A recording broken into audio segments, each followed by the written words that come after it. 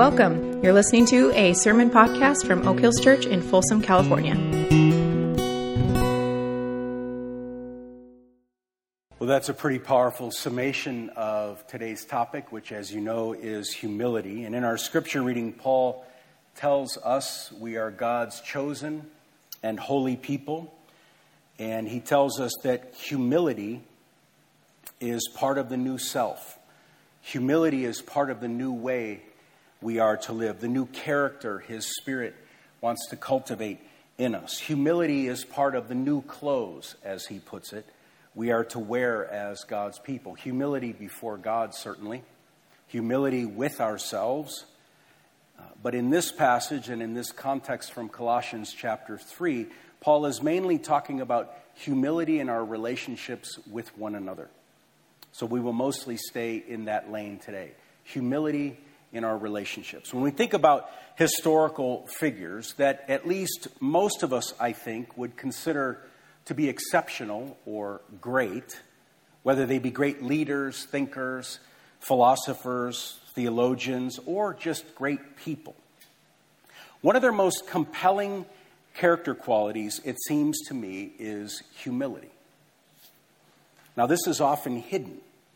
This is often unseen in these people, but it is definitely felt. Now, obviously, there have been and still are plenty of successful leaders, thinkers, athletes, theologians, and people who are not at all humble. Some are even icons of arrogance. But the ones that really seem to endure and capture our attention and hold it have this quality of humility. They are great, we might say, at humility. Though obviously they don't talk about this, and they don't even realize this. But others can sense it and feel it. They have a certain way about them that is more impressive than the brilliance of their mind or the creativity of their invention or the skill of their athleticism or the success of their achievement. Nelson Mandela is an example. Mother Teresa is another. Former NBA player Tim Duncan, who played for the San Antonio Spurs, will be in the Hall of Fame this year. He also is one. NFL wide receiver Larry Fitzgerald is someone who has this quality of humility. And at least to me, what really distinguishes people like this is that while they have this quality of humility, they are surrounded by those who share the same profession or skill or calling, but are loud and brash and cocky and arrogant. A few years ago, I was in a class at Fuller Seminary in Pasadena, and one of the professors was a guy named Richard Mouw.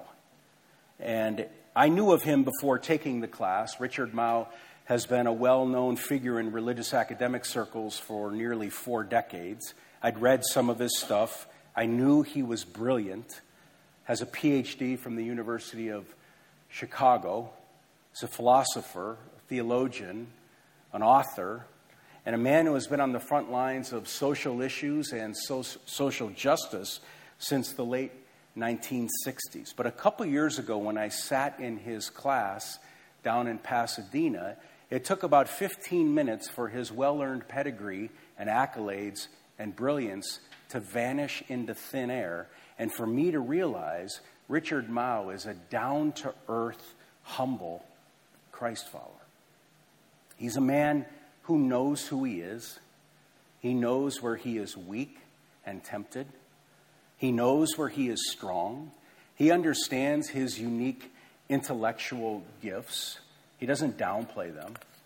He understands the impact he has made on the Christian church over his 4 decades, but he's not focused on these things. He's not enamored with these things. And I noticed throughout the week of class how well he listened to other people. Even beyond the act and the art of listening, he was oriented around others. He was really tuned into them. He said all kinds of important things during the week of class, and I scribbled them in my notes. He's a brilliant guy, but his humility held my attention for a week. His humility seasoned his brilliance. His humility shaped my soul. And humility has that kind of transformative power. We listen to a man like Nelson Mandela, and we try and process his perspective in light of the struggle, in light of the oppression he experienced, in light of spending 27 years in prison. And it's just absolutely captivating to hear a guy who's been through all that talk like that. Almost like he's from another planet. It's almost like he's living by a different set of values than the rest of us. A bishop in the 7th century, whose name now is referred to as Isaac the Syrian. This guy talked a lot about humility. And he talked about people who are genuinely humble having a certain scent, was his way of putting it. A scent that others can smell and sense and see. He even thought animals can sense this in people. So when an animal is around somebody who has the scent of humility, they kind of relax in the presence of the person. The word humility comes from the Latin word hummus, which is great with pita chips, as you may well know. But it means earthy. It's the soil, the ground, when leaves and all the other stuff sort of decompose in it, and you have just this soil, this earth, this rich dirt. This is why we often say the humble person is so down to earth. Their feet are on the ground. And this earthiness radiates off of the humble and lingers in the air even after they're gone. Think about times when you've been with someone who is genuinely humble. They make you feel safe. I mean, you don't feel evaluated. You don't feel judged. I would say relaxed is one of the words that comes up when you're with someone who's genuinely humble. There's a freedom we experience in the presence of the authentically humble. Freedom to be who we are without pretending and without posing. So it's like their humility summons our realness. Imagine being the kind of person who had the scent of humility on them, where others sensed it when they were with us. So they felt safe with us. They felt free with you. They felt like they could be who they are with you. No posing, no pretending. This quality of humility comes from another world. My brother is this kind of person. On the scoreboard of the world, if you think about what makes a person a success in this world, if you knew my brother, you'd say, well, he's a success, and he is. But my brother is remarkably humble. My brother is hummus. He's down to earth. And his humility creates safety. I've watched this when people come around him. His humility creates freedom for other people. Anybody that might approach my brother aware of his success in the world would be stunned by how much he does this to people and brings them in. Imagine being a church where enough people had cultivated this kind of humility to shape the DNA of the whole faith community. And those who were not familiar with God, or those who had no clue about Jesus, or those who had wounds from spiritual abuse in their past, or whatever the case might be, sensed the collective humility because it radiated off of us so much, and it radiated so much, people actually wondered, what is that in the air? That's different. What's that scent? People who didn't know God or had a clue about Jesus then felt safe among us. They felt welcomed. They felt the freedom to be who they were. But they were inspired beyond who they were because our humility was a finger pointing to a kind of love and goodness they'd never seen or sensed or experienced before. That would seem to me to be a pretty cool church to be part of. The clothing of humility is part of the new wardrobe Christ followers are to put on as the Holy Spirit cultivates this in us. And I would suggest to you, for a variety of reasons, in today's world, of all the pieces of clothing we are to put on, humility might be the most important, because I don't think Christians or the church are generally thought of as people of humility. And sure, there are exceptions. But in general, as a group, I'm not sure humble is what comes to mind when the word Christian or church is mentioned. And yet in our relationship with God, in our relationship with ourselves, and in our relationship with others, humility is essential. The great preacher and revivalist Jonathan Edwards said, "We must view humility as one of the most essential things that characterizes true Christianity." People as esteemed as John Calvin, many others as well, spoke of humility as the mother of all virtue, the beginning of the virtuous life. Or to go back to our Colossians passage, they would even talk about if you do not have humility, all the rest of it is impossible. In 1 Peter 5:5, Paul says, "All of you clothe yourselves with humility toward one another, because God opposes the proud, but shows favor to the humble." Clothe yourselves with humility toward one another. What does that look like? What does it look like to clothe yourselves with humility toward one another? Maybe it looks something like this. We know who we are, our flaws, our weaknesses. We know that we're not as impressive as others might think we are. God's mercies are new every morning, and we are really glad because every morning we need them. We have a healthy understanding of our strengths. We know what we bring to the table. We know what our gifts are. We're learning to be at peace with ourselves. We are increasingly other-centered. We're increasingly tuned into others. We're learning to be quick to listen, slow to speak, and slow to get angry, and we aren't afraid to apologize. We're not afraid to ask for forgiveness. We understand the burden of sin and relational mess-ups, so we do our best to forgive others instead of holding them hostage to the mistakes they have made. The clothing of humility is helping us to slow down our criticisms and our chronic complaining and recognize things are usually more complicated and multifaceted than our two eyes can see. As the Spirit cultivates humility in us, we're becoming more down to earth, hummus, less judgmental, slow to critique, slow to evaluate, slow to label. We know who we are. We know our need for God and His grace. People feel safe around us, even when their views differ from ours, because we're humble about it. We're intellectually humble, which means we're curious when someone disagrees. We're reflective, and we hold our views on various issues in an open hand, fully recognizing we may not have it all figured out.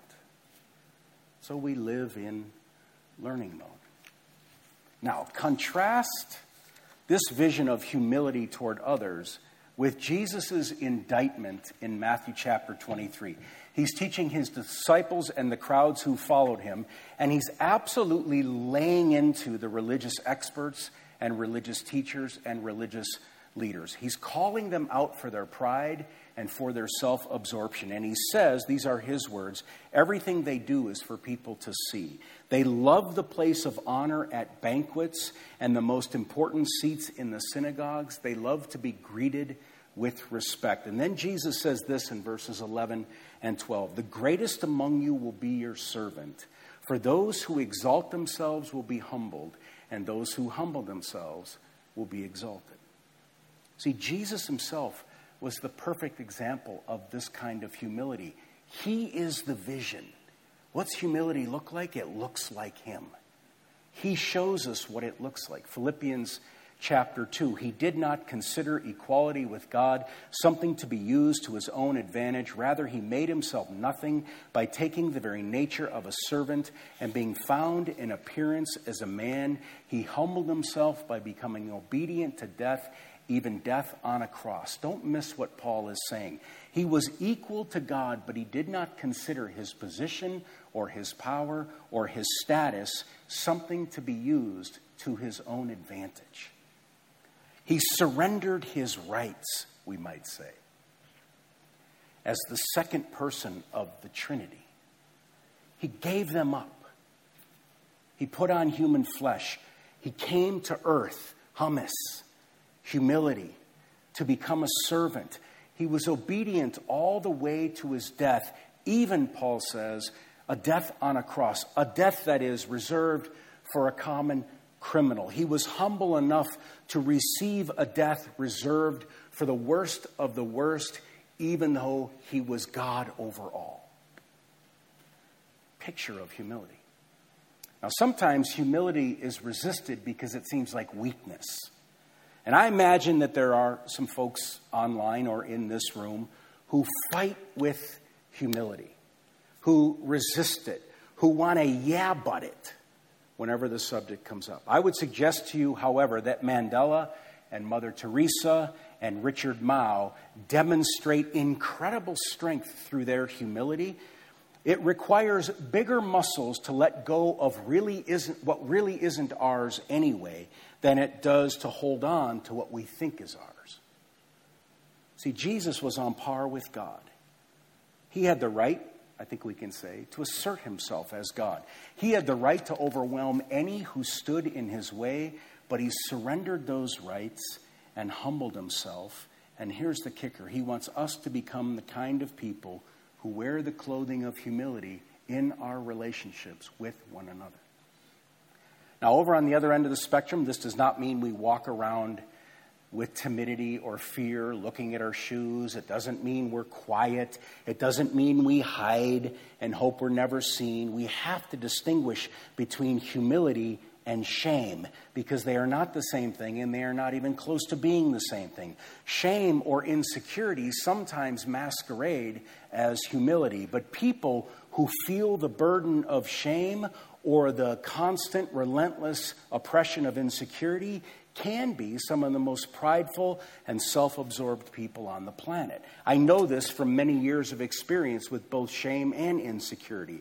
Shame and insecurity breed self-obsession, not self-forgetfulness. Shame and insecurity keep us focused on self, how we are performing, how we're being perceived, how others are thinking of us. Shame and insecurity cause us to hide and hold back and withdraw, so we live guardedly instead of vulnerably. Ronald Rolheiser puts it this way: humility should never be confused with a wounded self-image, with an excessive reticence, with timidity and fear, or with an overly sensitive self-awareness.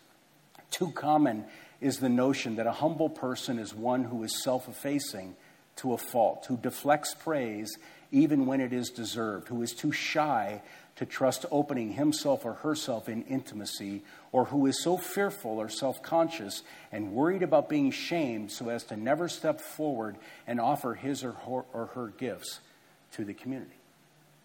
Very important distinction.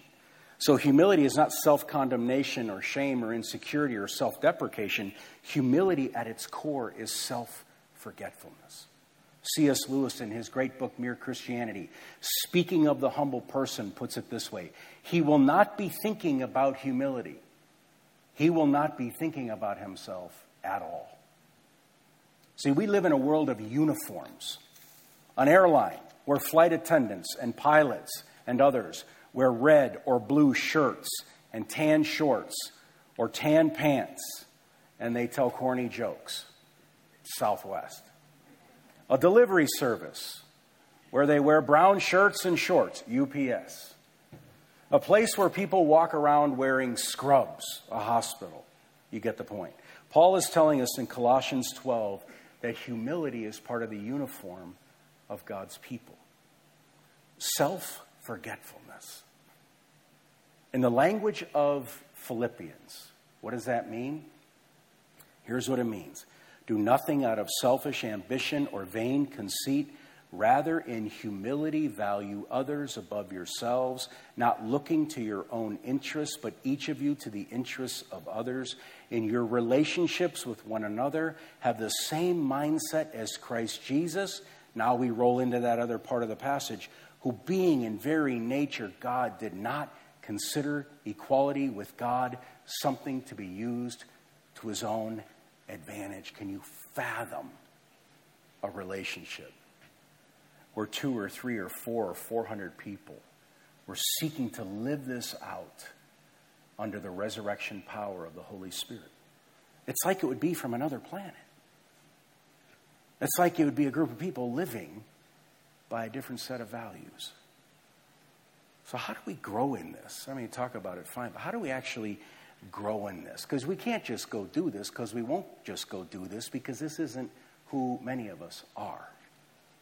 So how do we grow in this so that humility takes root and starts to become who we are? I think it begins with prayer. This goes back to what Jordan led us in at the beginning. This kind of breath prayer. God, you are humble. Help me to be humble. Help me to live in this place of humility. It begins in this kind of prayerful attentiveness, this sort of, God, help me to grow in this, but it also requires practice. Let me say it this way. If you walked into this room today, or you came from your car into here, and your mind is thinking things like, I wonder what people are going to think of me. I wonder if I'm dressed okay. I wonder who's looking at me. I wonder if I'll measure up to the others who are here. How can I hide and keep out of sight? Maybe I can go to the bathroom even though I don't need to go to the bathroom. And then once the music starts and everybody's doing their thing, I can kind of sneak in the back and find my way and no one will know I'm here. If any of that is in your mind, you're thinking about you. And that isn't going to change unless we practice something different. And I would suggest to you that when we practice these things, when we practice putting on this clothing, that the best way to do that, in fact, the preferred way to do that, is to start in the concentric circles of our lives. Who's closest to us? It's easy for me to be humble to you because that will make you think highly of me. It's not so easy for me to be humble when Julie and I are at home and the kitchen is a mess. And there's no microphone, and there's no spotlight, and no one's going to go, wow, look at Mike, he did the dishes. It's a lot harder in that context. But we got to start in those concentric circles, the ones closest to us. And maybe it's as simple as this, so I'll leave it at this. We're praying this, we're asking God, and maybe it's just as simple as this. We're living with this question in our head. How can I orient around the other instead of around me? How can I be focused on you instead of focused on me? Let's pray. Lord Jesus, we are grateful for your absolute stunning example of humility, of giving yourself away. Through your Holy Spirit and the power you have, cultivate in us that kind of other-centeredness, that kind of self-forgetfulness, so that our lives might glorify the Father as yours did. And we pray this in your name. Amen.